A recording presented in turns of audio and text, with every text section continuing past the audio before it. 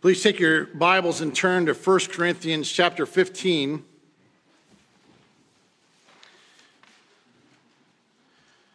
We are continuing our series in Longing for Heaven. So again, part of the question for us is to ask the question of what happens when we die. Tolstoy is accredited with this quote: "Is there any meaning that death does not destroy?" Meaning that, again, most of us, if we're honest, any thought of us or any concern for us will die within 2 generations. People will forget who we are. People don't care. They won't care about all the things that were passed down that you've kept for now 50 plus years, 100 plus years. They're not going to care that it came from great grandma, great grandpa. It's something that's just cluttering the house. Pictures of people they don't know and they don't recognize. So it seems pretty harsh, doesn't it, that if death is truly all there is, then life truly is meaningless.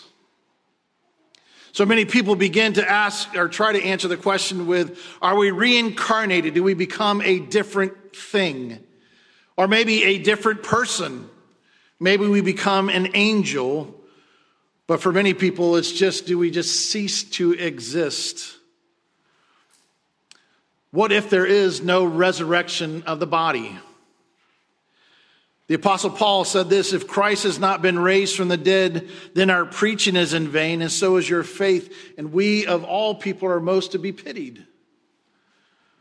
Why is that? Well, the context of this passage is Paul is talking about the resurrection in all of 1 Corinthians 15, and we're only going to be looking a part of the passage, but a part of this right before this part of the passage, he starts asking these questions. If Christ is not raised from the dead, then why do we go ahead and continue to suffer in this world? Why do we not get to the place where we eat, drink, for tomorrow we die? Just party. And we, of all people, again, should be pitied if we don't believe that there's a resurrection. Have an extra day at the beach. Have an extra day. Keep your money and go on a better trip. Have a better car. But if Christ is raised from the dead, and he is, then we know that because he's alive, death is not the end, and life is full of meaning. So this is where we find ourselves coming today at 1 Corinthians chapter 15, starting at verse 35. Hear the word of the Lord. "But someone will ask, how are the dead raised? And with what kind of body do they come? You foolish person, what you sow does not come to life unless it dies. And what you sow is not the body that is to be, but a bare kernel, perhaps of wheat or of some other grain. But God gives it a body as he has so chosen, and each kind of seed its own body. For not all flesh is the same, but there is one kind for humans, another for animals, another for birds, and another for fish. And there are heavenly bodies and earthly bodies, but the glory of the heavenly is of one kind, and the glory of the earthly is of another. There is one glory of the sun, and another glory of the moon, and another glory of the stars. For stars differ from star in glory. And so it is with the resurrection of the dead. What is sown is perishable, and what is raised is imperishable. It is sown in dishonor, it is raised in glory. It is sown in weakness, it is raised in power. It is sown a natural body, it is raised a spiritual body. If there is a natural body, there is also a spiritual body. Thus it is written, the first man, Adam, became a living being, and the last Adam became a life-giving spirit. But it is not the spiritual that is first, but the natural, and then the spiritual. For the first man was of dust, a man as of dust, and the second man is of heaven. As was the man of dust, so also are those who are of dust, and as the man of heaven, so also are those who are of heaven. Just as we have borne the image of the man of dust, we shall also bear the image of the man of heaven." Let's pray. Heavenly Father, again, we come to a passage that many people in those days, as well as our own time, begin to ask the question, is there really a resurrection from the dead? And so, Father, as we unpack this passage this morning, may you give us your truth and allow it to make truly deep roots into our life, Lord, that we can see that Jesus is alive, and as our second Adam, as our prototype, he is the one who gives us hope and allows us to live life to the full, even to everlasting. So, Father, teach us. And, Father, I pray that you would change us. For this we pray in Christ's name. Amen.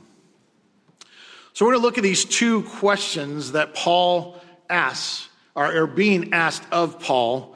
And the first one are, how are the dead raised? Now, I want you to understand that, again, we're talking about three different aspects. And so we had Eden, that was supposed to be truly heaven on earth, and they were supposed to go out and expand, but there was the fall. So now we're in the midst of what we call the heaven and earth here now, but we still look into the day where there's the new heavens and the new earths. So between the time of the heaven and earth now, there will be a resurrection. And a resurrection, as Mickey read for us earlier from the passage that we read from, everyone's going to be resurrected. It's not just Christians. Everyone's going to be resurrected. But those who are Christians, we're going to go to the new heavens and the new earth. But those who are set for evil, we go to the lake of fire. So everyone's going to be resurrected. So they start having these questions in regards to the resurrection. And the first question are, how are the dead raised? And so Paul responds to them by saying, you have knowledge. And the first thing he wants them to do is to think. Now, I've got some young people in my family, and I have some millennials, and so they're on their phones all the time. And so usually at supper time, it becomes a time for weird jokes to come out. So there's things like shower thoughts. So they're looking up on their phones and they're laughing and going through things. And so there are things that are trying to get you to grasp the riddle, to get you to understand what's being said. So things like this, the places say we value your privacy, but then they list all the ways that they will violate your privacy. The silver lining to the tech age is destroying, even though they're destroying their environment, is that they will at least have a whole lot of videos of what nature used to look like. This is probably the best one for me, the one that I thought was the funniest. Vacuums are the only thing that don't suck if they break. Now, that's a good joke. But all these things are going on because, again, it's a common sense kind of understanding. And so what happens is Paul is telling the problem to the people, what you have a problem with is you are denying the power of God. You don't think God can raise the people from the dead. And so he responds to me, he says, you foolish people. Now again, according to scriptures, this is a harsh statement. Remember, we're told from scripture, don't call someone a fool. And yet Paul here says to all of mankind, you foolish people, do you not have common sense? And here's why. He says, I want you to look at the things that are around you in everyday life. And I want you to see the power of God through them. And so what he does is he starts to talk about death. See, what happens is in this passage, he does a reverse of the creation order. Hopefully you picked up on that. So if you go back to the beginning, he put order in the process of creation. But then he reverses it because what has to happen is there has to be an entire renovation of creation. Everything has to change. And so for that to happen, there has to be a death to bring forth life. See, for the Christian, death is not an obstacle, but it's a means to find what is fulfilling. And so Paul goes through very specific things. He uses a horticultural example, he uses a biological example, and an astrological example. And he's saying, look and know and see the power of God. So the first thing he does is he takes us to a horticultural example. And he takes us to the fields and the gardens. And he says, look, every one of these tells the same story. Their seed must die in order to bring forth life. So there is death and resurrection just as you look out on the farmlands, as you look in your gardens, as you look anywhere around you that you see the earth growing, it's showing you an example of death to life. Now he also wants to tell us about the transformation that happens within the horticultural. So there is a discontinuity. And again, he's applying this to our being. So there's a discontinuity, meaning that seed ultimately changes into a plant or a tree. So it does change. It changes from the seed into the plant. So there is a change. You don't want to plant a seed and get a seed. That doesn't help us. We want the seed to the plant. But at the same time, there's discontinuity, there's also continuity, meaning this: a specific seed brings forth a specific plant. You plant an acorn, you're going to get an oak tree. You're not going to get a myrtle tree. You're not going to get an orange tree. You plant an acorn, you get the oak tree. You plant a pumpkin seed, you're going to get a pumpkin. We don't go around and randomly throw out seeds and then look and go, well, I'm surprised. I throw out pumpkin seeds, but I got corn. We don't do that because God has placed within the transformation of horticulture things that must happen. The rules. And as such, we need to be reminded that every time that we go out and that we see living things, God is showing forth how death brings forth resurrection. So again, you're with the gospel all the time. You're never without an example. Pick up a plant around someone and say, you know what, this went from death to resurrection. And so can your life be with Christ.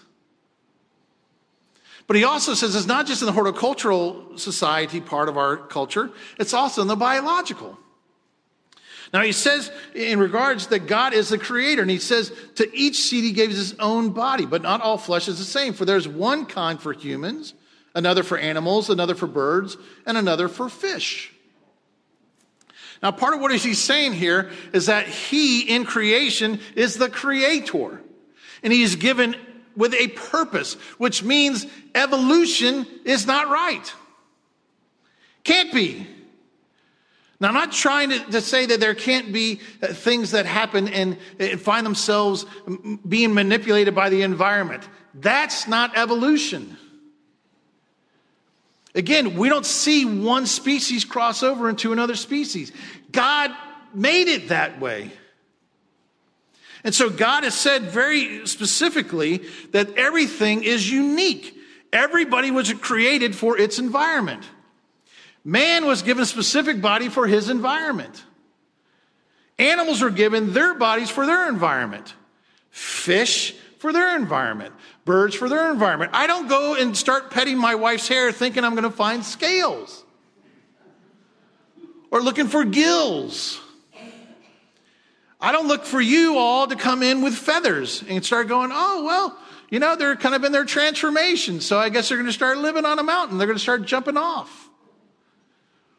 He gives us a specific body to fit the environment.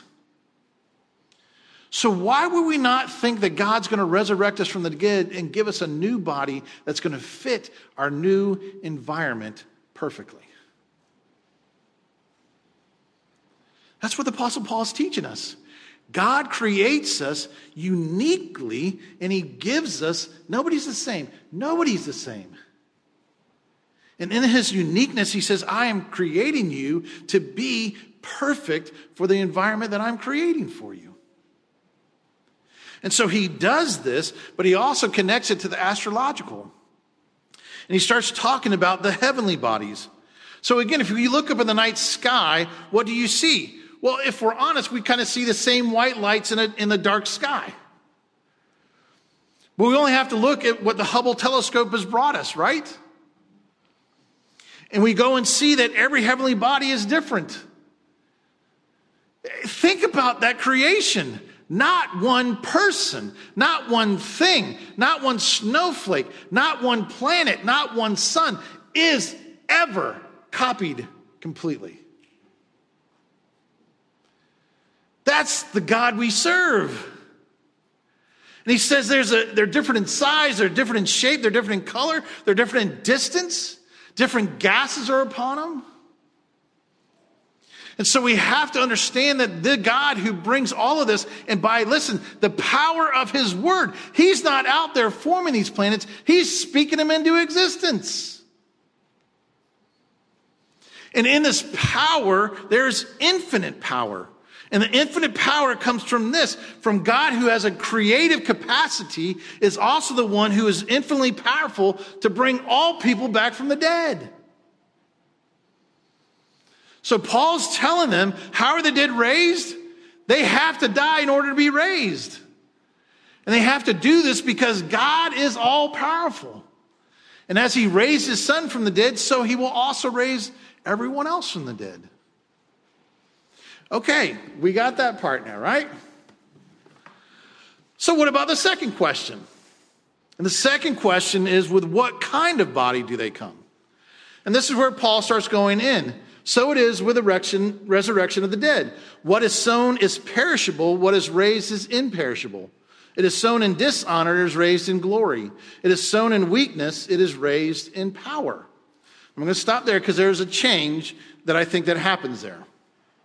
So we look at what kind of body do they come. So the first part of the body is to look at our natural body.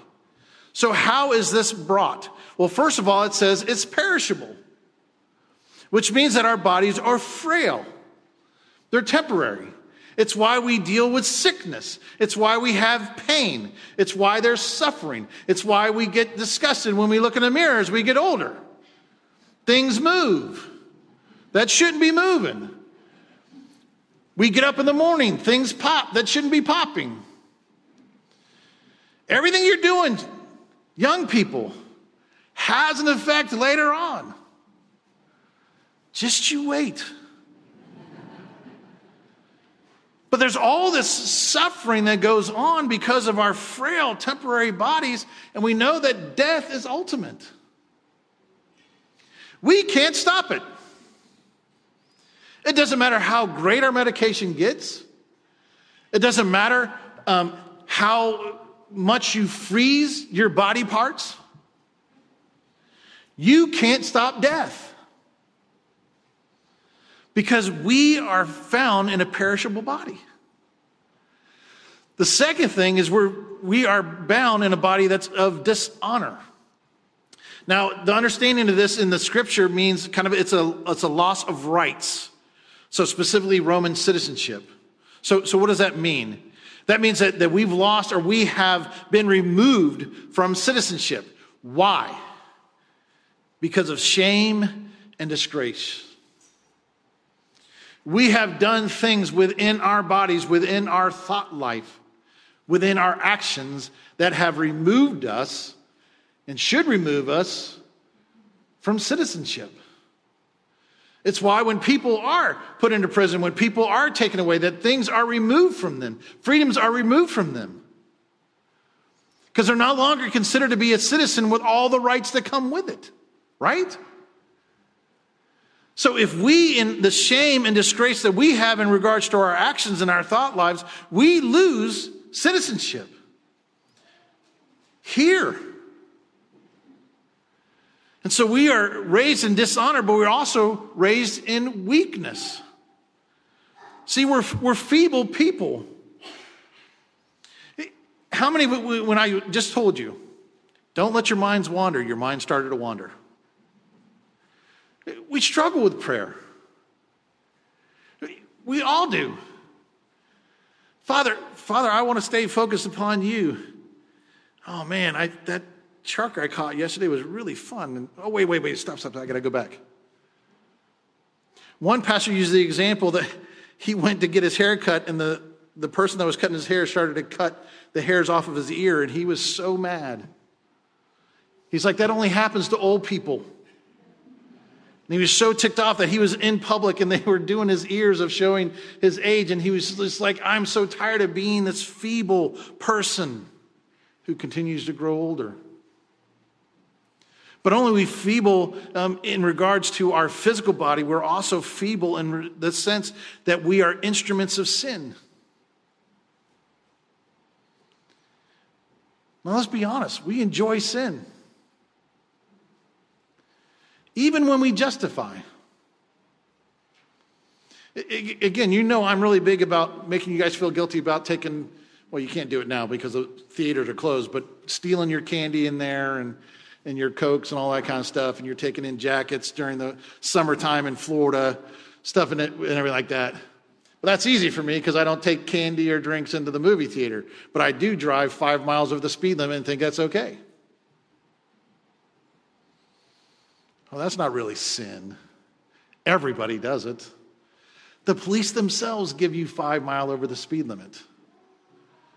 So what they need to do is change the sign. I'm not really sinning. It's them who should change the sign. See, we all like different sins. We all compromised to go to temporary, momentary pleasures. So that's who we are. Sound familiar? But that's the natural body. But what Paul's saying to us is there's a body to come, and it's the spiritual body. And the first thing about the spiritual body is that it's imperishable, meaning it's unbreakable. It's our new heavenly bodies that are given to us, and they are eternal. They're everlasting. When we're resurrected, the resurrected after we've died, it's one time only. We're not having to worry about it again. And so we're raised imperishable, but we're also raised in glory. So we lose our citizenship here by our actions, but we gain a heavenly citizenship. And when we gain our heavenly citizenship, we don't receive shame and disgrace. We receive honor. There's acts of valor. Think about that. You don't pin a medal on somebody for things that they've done wrong. You pin medals on people for things that they have done right. Acts of honor, of valor, of glory.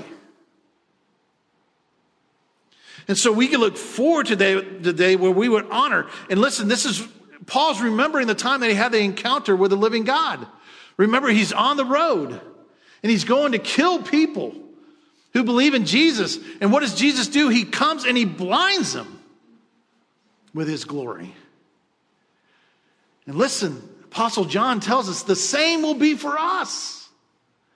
Our glory will shine. Remember what happened with Moses when he came down after meeting with God? And remember, he couldn't even look at God's face at that point. But he is so overwhelmingly glorified in his brightness on his face that the people said, we can't look at you. Put a mask on. Sound familiar? Put a mask on because we can't look at you. That's who you get to be. The glory of the Lord will be shown by you to everyone around you. But not just looking at the backside of God, we get to see him face to face. And so we are brought about in an imperishable body, a glorified body, but a body with power.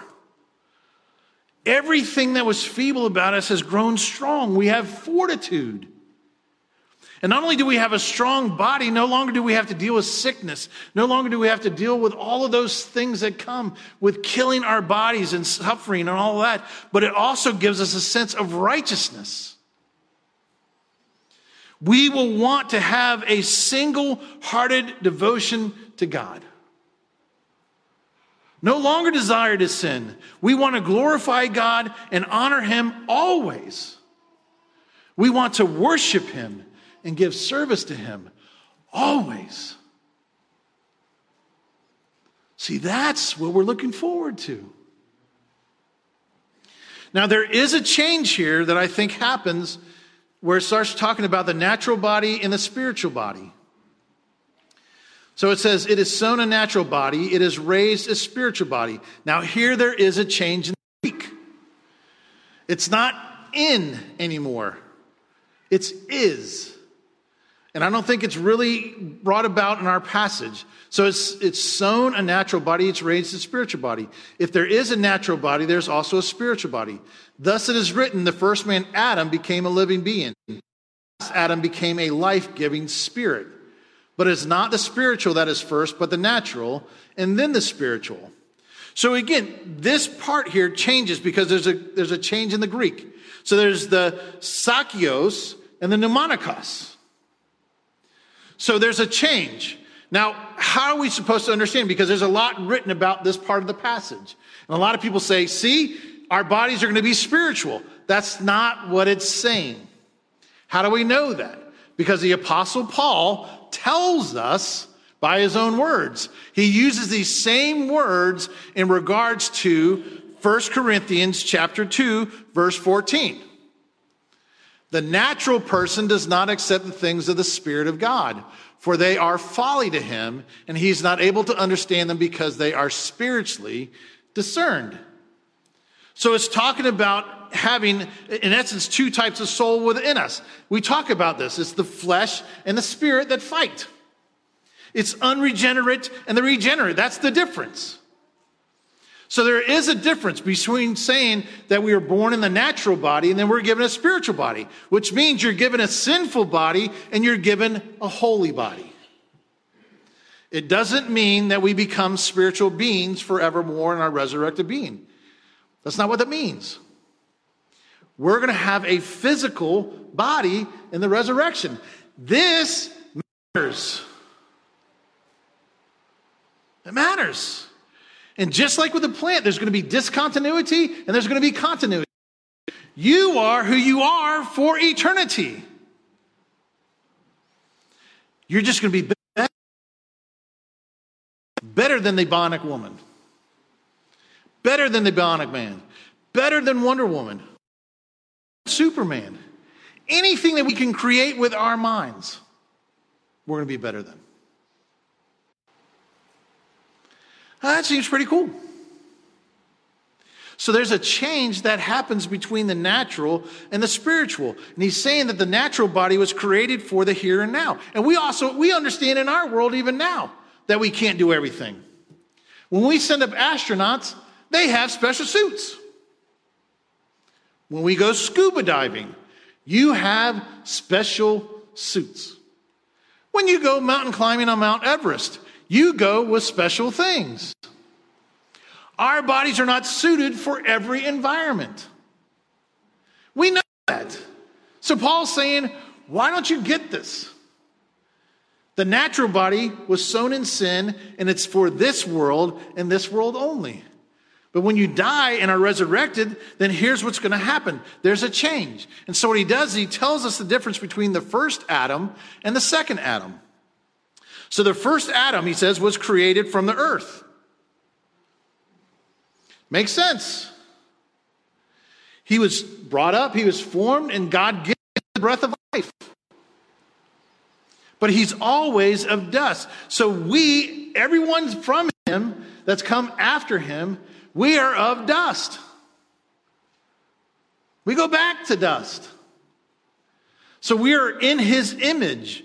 And Adam has nothing better to offer. He doesn't say, hey, once I reach the 100,000th generation for me, then you're a lotto winner, you get the new body. From generation to generation, we still get the same stupid, feeble, weak, dead body that Adam had. Congratulations. So we get this body, but there's the sense where, again, if we put that focus and that's our only focus, then it becomes overwhelming. Now, I'm going to tell you this, and this is something weird about your pastor, and I don't know why God has created me this way, but a lot of times, again, I've told you, I think, a couple times before, I wake up with a song in my head. Okay? Now, this week was Turn Your Eyes Upon Jesus. So I got to sing that a couple of times. Now, I didn't know all the verses, so I repeated the same verse over and over again. But that was the song that God gave me. Now, do you understand the words? Turn your eyes upon Jesus. Look full in his wonderful face, and the things of earth will grow strangely dim in the light of his glory and grace. Now it goes on. Soul, are you wearied and troubled? No light in the darkness you see. There's light for a look at the Savior, and life's more abundant and free. Through death into life everlasting, he passed and we follow him there. Or a sin no more hath dominion, for more than conquerors we are. Now again, I want to be very careful. I don't want you to think that your pastor just has the 88 running through his head all the time, and I'm a super Christian and I get Jesus points. Okay, because at the same time this week I also had girlfriends in a coma running through my head as well. Okay, so don't think I'm holier than you. But I do think God brings back to our memory the things that we need at the right time. And if you're not listening and if you're not studying the Word, there's nothing to bring back to memory. That's why it's a big deal. So, and I know some of you look at McCartney and go, oh, he's too young, he's got too much energy. There's one thing about McCartney that he knows from all the beginning. Every song we sing is God-centered and gospel-oriented. So it doesn't matter whether it's a hymn from thousands of years ago, or it doesn't matter whether it's spiritual music. His sole purpose is to glorify and honor God. And part of the reason to do that is so that we might remember throughout the week. When we're in the midst of hardships and trials, we remember the songs. So it is amazing that God had this song of all songs this week. Turn your eyes upon Jesus. Look full in his wonderful face. And the things of earth will grow strangely dim in the light of his glory and grace. Now we have to have that because we look forward to the second Adam. See, Jesus is our prototype. He is raised from the dead. He did come back. He did do things in the body. And so he is our prototype, and so we look to him as our example. So we are supposed to, as Christians, bear the image of him. No longer Adam, we're supposed to bear the image of Christ, which means we should look at things different. Now, does that mean our bodies will do different things? John chapter 20 said that Jesus came into two locked rooms. Now, does that mean that we get to, when we have our resurrection bodies, that we get to move through things? That sounds really cool. I want to. Maybe not. Maybe that's just a Jesus thing. But he is our prototype. He is resurrected, and so he is the first, says, which means the first fruits guarantee that the harvest is coming, which means we will be different. Guaranteed. And as such, listen, we will be resurrected. And not only that, listen to this. It's all going to happen at one time. It's not going to be, hey, these people get to go first and these people come second and these people come later on down the road. God has enough power to resurrect every person who has ever died at the same moment. That's the God you serve. So what does this mean for us? So what? Well, here's some very practical applications. The first thing I want you to do is to look forward. Look forward to it. Quit hanging on to the things of earth. They're temporary. And again, if the world is true, your children and grandchildren don't want your stuff anyways. It's all going to end up in the dump. I don't care how nice of a story it has. And if it's not worth money and can be sold, it's gone. So look forward to the resurrection. Second thing, fight against sin. We know our hearts. We know we strive after temporary and things that are momentary. Fight the fight against sin. Stay in the Word. Listen to songs that are going to not just edify theology. Be an accountability group. Find other people that you can be honest with. Tell people the truth. And hear the correction and love. But fight against sin. And then thirdly, remember that God is always aware of everything you go through. And he never leaves you or forsakes you. I want you to actually turn to Psalm 103, because this is what I want to end with.